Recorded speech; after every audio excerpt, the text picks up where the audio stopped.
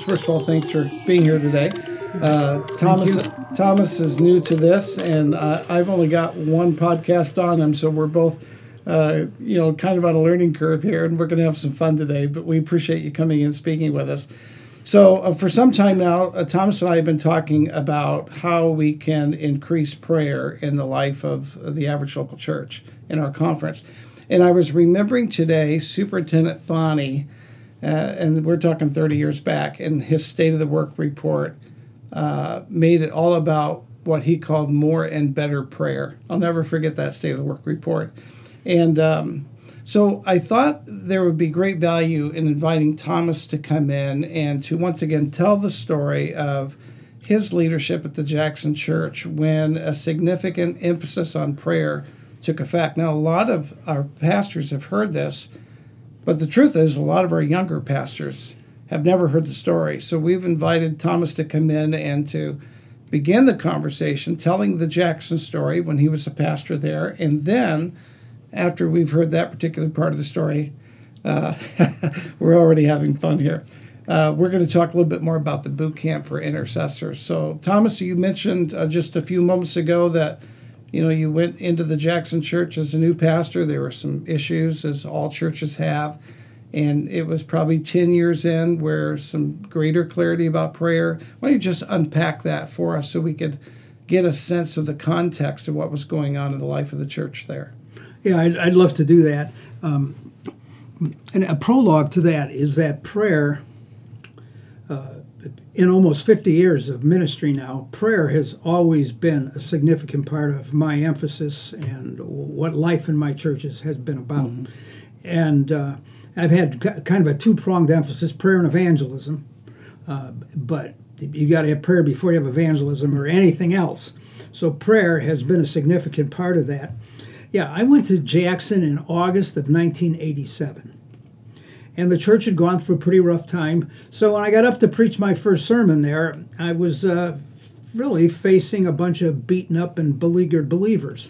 So what was I going to preach on? I preached on prayer. I could think of no better subject for an embattled, embittered congregation, deeply wounded people. And what I told them that morning was that however long I remained there, 2 years, 12 years, 20 years, turned out to be 18, but however many I remained there, when the day came for me to move on, it was my hope people would say the hallmark and high mark of my ministry at the JFM was prayer. At the close of the service, I opened the altar, which was quickly filled with wounded and broken seekers, and the recovery was on the way. 10 years later, through the grace of God and the faithfulness and openness of his people, and a lot of prayer, we had mostly healed from the old wounds, had undergone a few necessary paradigm shifts in mentality and ministry, experienced a strong sense of unity and harmony, became aggressive in outreach and evangelism. We had more than doubled in size, gone multi-staff and multi-services. But in spite of an unflagging emphasis on prayer, we still were not where we needed to be.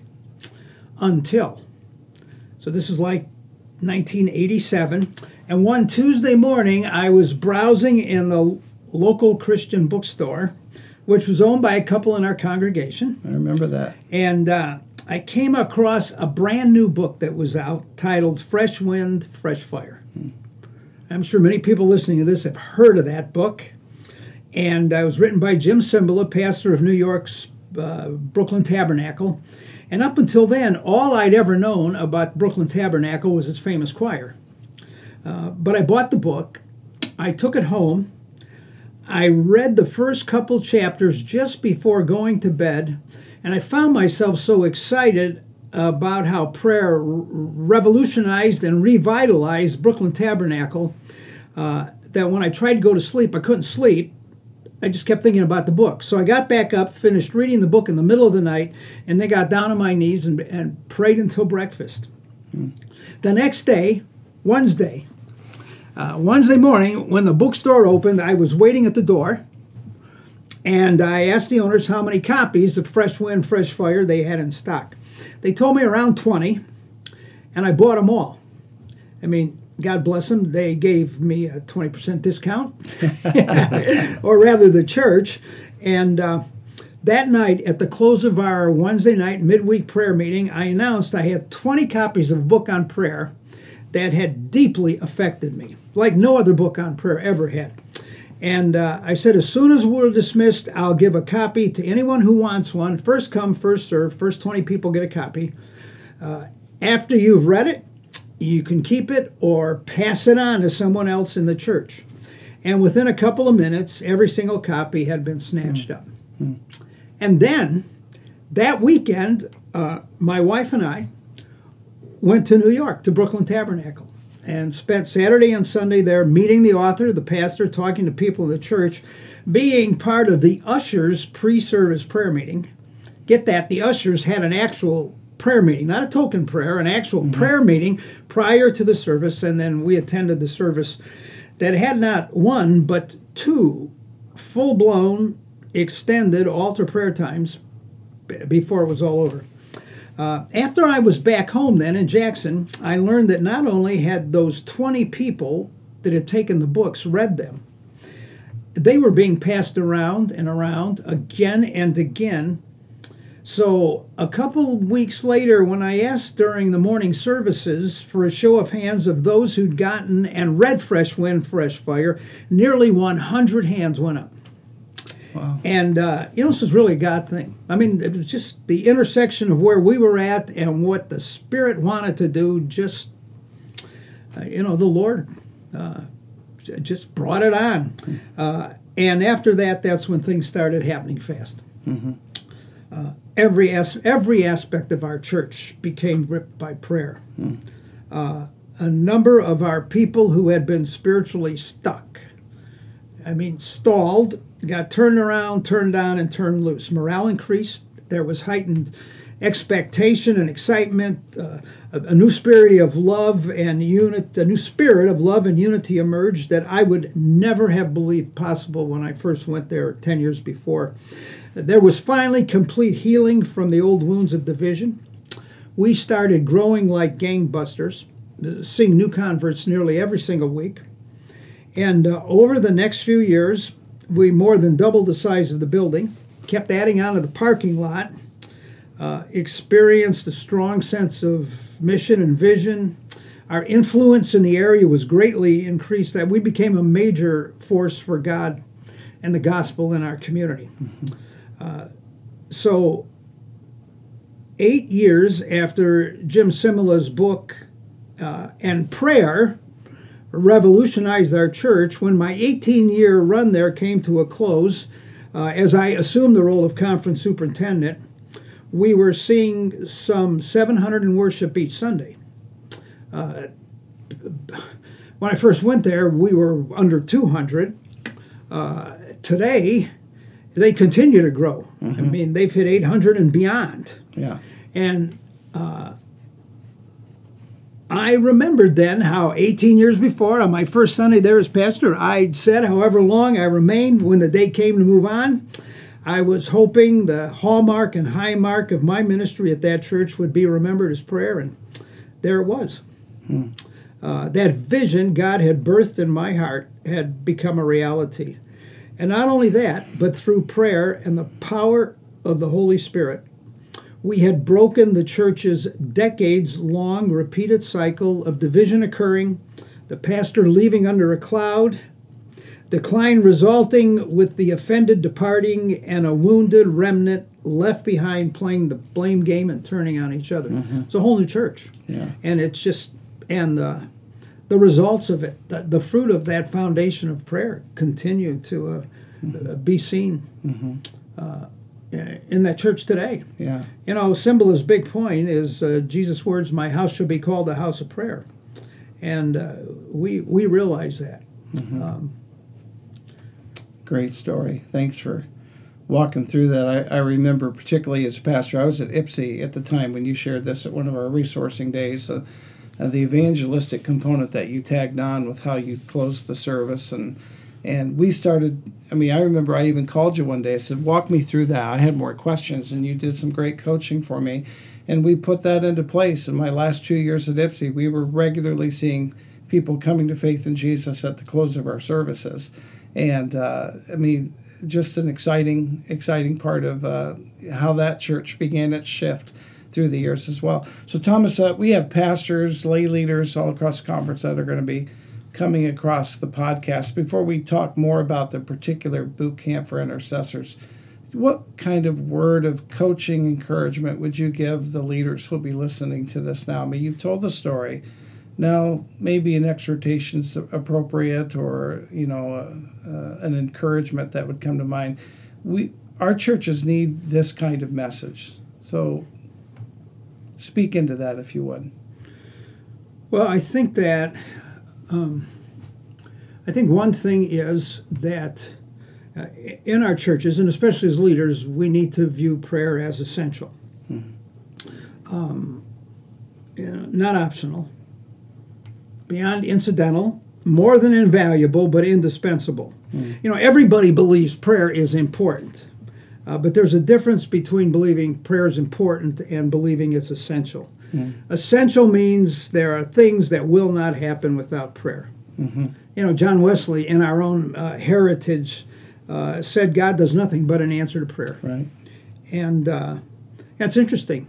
That there are things God wants to do, but for some reason, and I don't know why he handles it this way, but for some reason he wants us to ask. I think it was Billy Graham who said that that heaven is full of the answers to unasked prayers. I remember that quote. Yeah, it's there, and but we need to ask. I remember one time after we got rolling with prayer at JFM, one of my laymen came up to me one Sunday and he said, Pastor, you emphasize prayer so much, I'm afraid you're making it a substitute for action.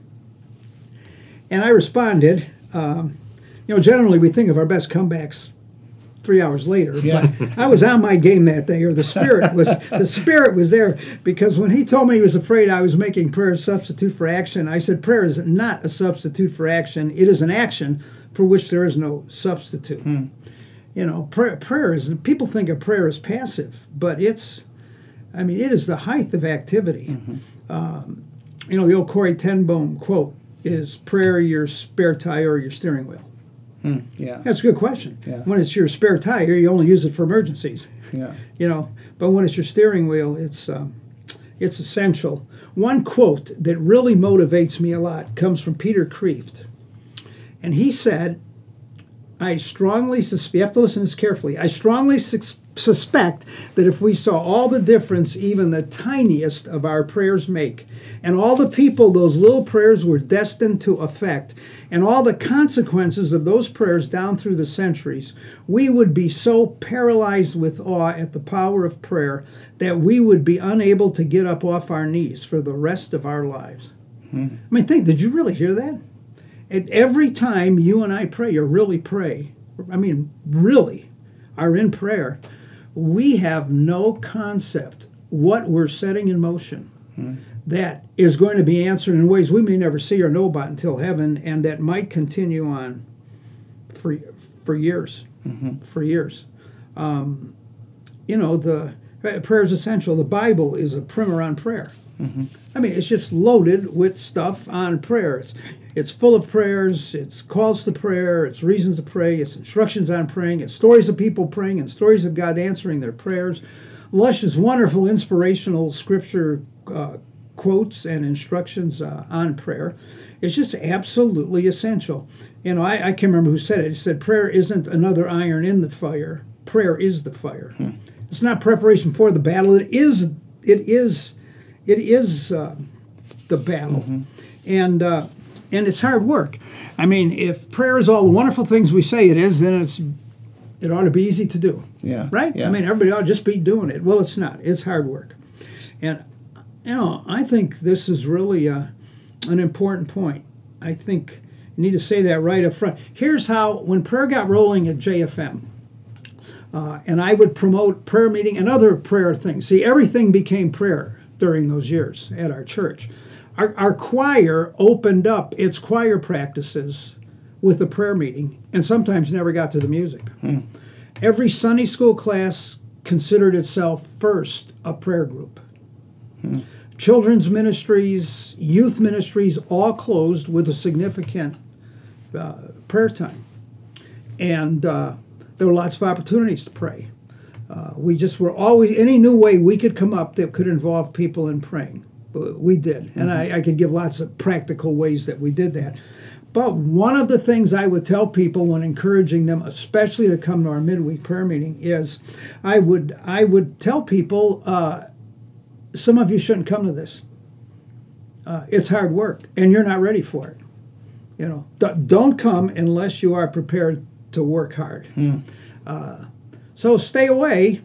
If you think this is just kind of a fuzzy-wuzzy, funsy time. B.J. Wilhite, I have no idea who the guy is, but I love this quote. He said, "The work of intercessors is a lot like working for the phone company. Some days we dig holes, some days we plant poles, some days we string wire, and some days we make contact." He's right. We have to tough it out through all the hole digging, pole planting, wire stringing, hard work, and difficult labor to get to those times when we make contact and know it and feel it, and the electricity is there and the answers are apparent.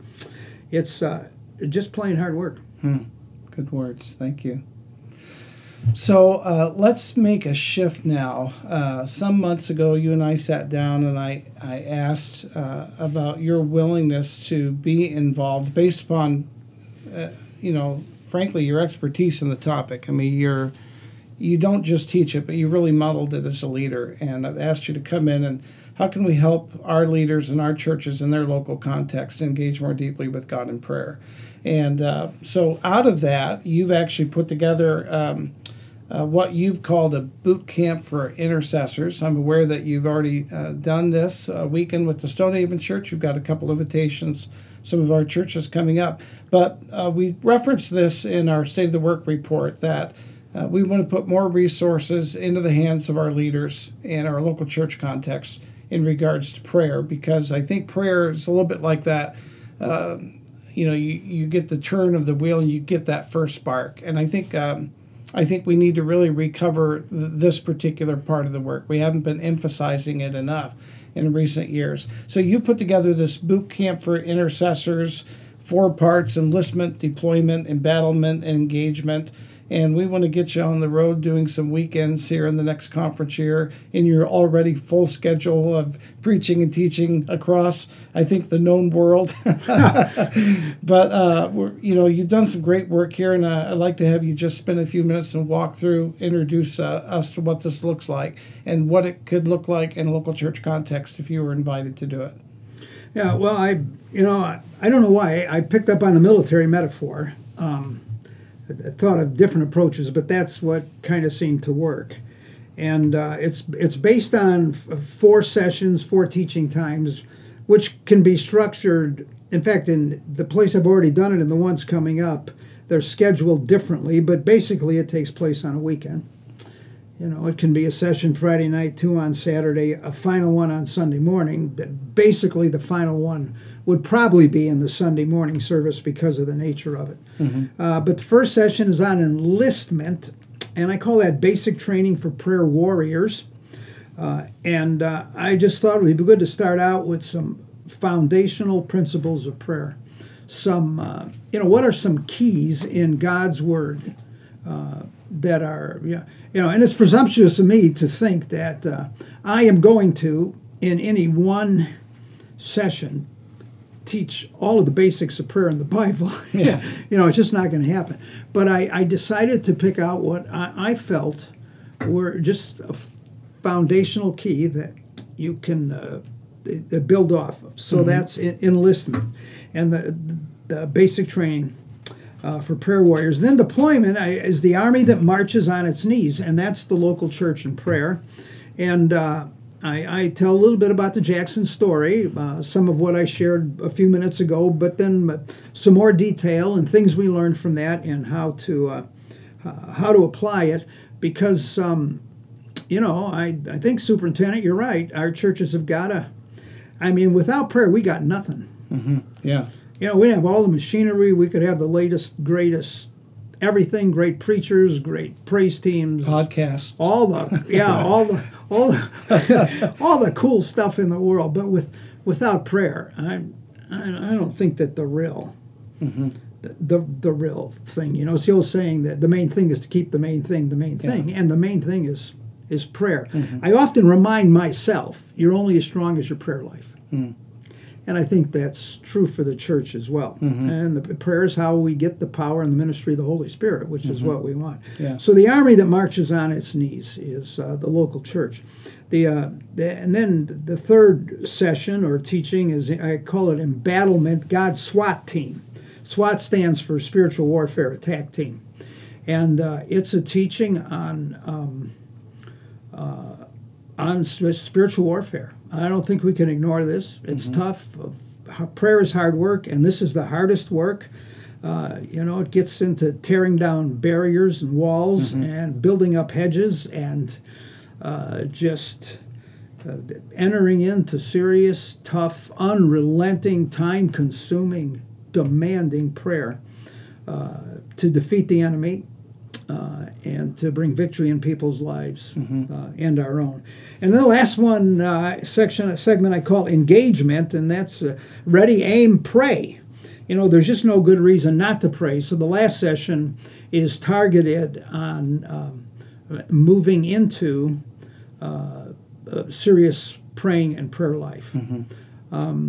Every one of these 4 sessions is ended with an opportunity for prayer.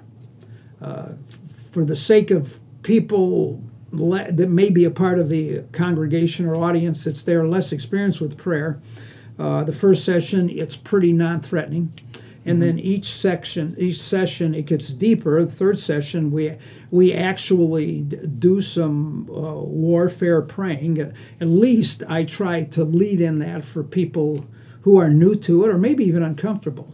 And then the fourth session, it's just wide open to try to draw people into,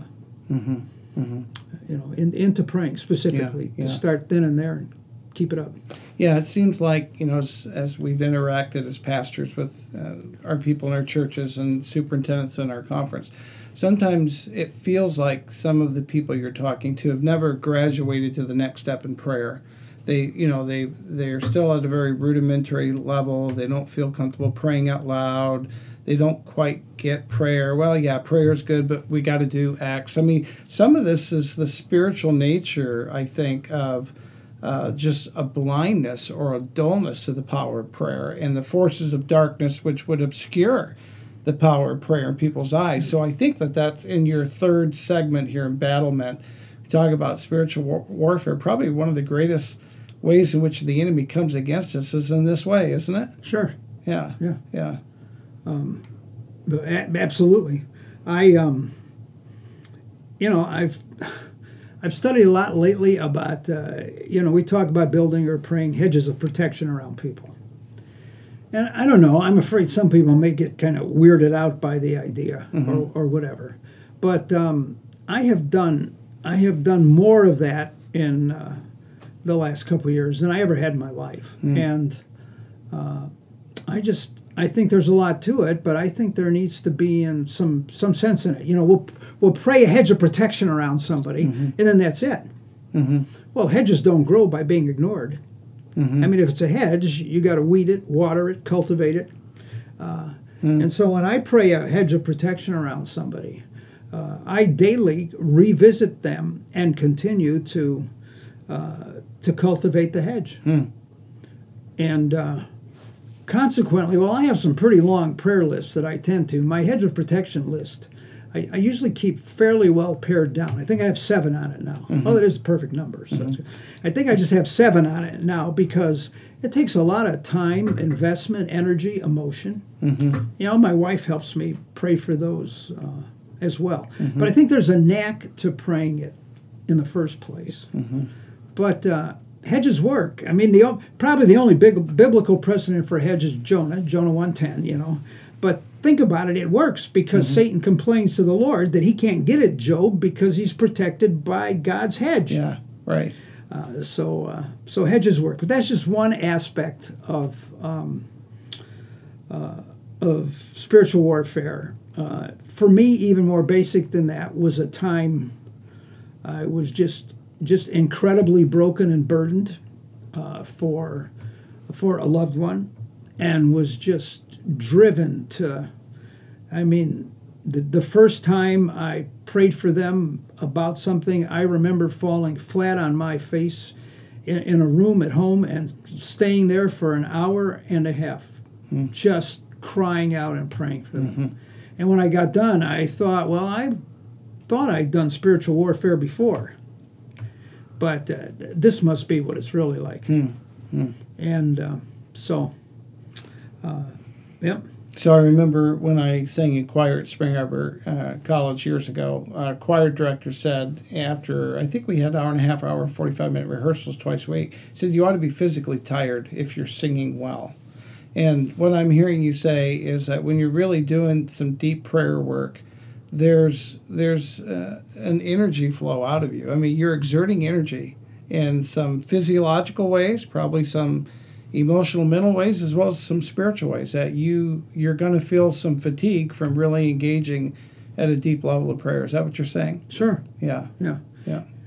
Any pastor that's done prayed with people at the altar over human hurts, yes. Maybe done a service of prayer for the healing of human hurts. Some people come up and you anoint them and you pray for them for whatever hurt or wound exists in their life. Any pastor that's done that knows how afterwards you're just totally drained. Yeah. Totally drained. Just from a few minutes after a service. So you go much beyond that, especially in personal prayer or small group prayer. It does a number on you. So if a pastor were to invite you and say, Thomas, I'd love to have you come to my church and let's get something on the calendar. I believe when you were at Stonehaven, they were doing a 40-day campaign of sorts. I know a number of our churches do these annually. And you and I had a conversation some time ago about whether it would be best to maybe start with something like this or end the campaign with something like this. But tell us what, obviously the pastor knows his or her context. But what was it like at the Stonehaven Church when you did this? I don't remember if it was, I think it was after. No, it was before. Oh, it was before. Okay. Yeah, and I had anticipated that a church would use Bootcamp to pick up or to kick off 40 days of prayer. But the George Houston, the pastor at Stonehaven, wanted 40 days to lead into it. And I had to admit, after we had done it, when I saw the response of the people and the results, especially our closing prayer time on Sunday morning, there was some real wisdom in his building up to it. Now, he's done things to continue the emphasis, but he was sure it needed to build up to it, and it worked. It did. Now, of the couple of churches I have lined up, I think one of them is going to use it to kick it off. Okay. And I haven't talked with the other pastor yet about that aspect of it. We just set up the date and all, and we're still working on how to schedule the weekend exactly. So we haven't gotten into that. So I would say you're right in suggesting the pastor knows his people the best. Yeah. So another ingredient that we've discussed, and I think of what I feel led to just make an invitation. 10 days before our annual conference the last 2 years, we had a little 2-minute video call to prayer off of a passage. I think almost always it was in Acts. Right, yeah. And, so let's pray X. We would love as a conference to develop a 40-day prayer resource for churches. And we know some pastors are doing that. There's all sorts. Rick Warren has 40 days of prayer. The Chelsea Church has gone through that recently and felt that was valuable.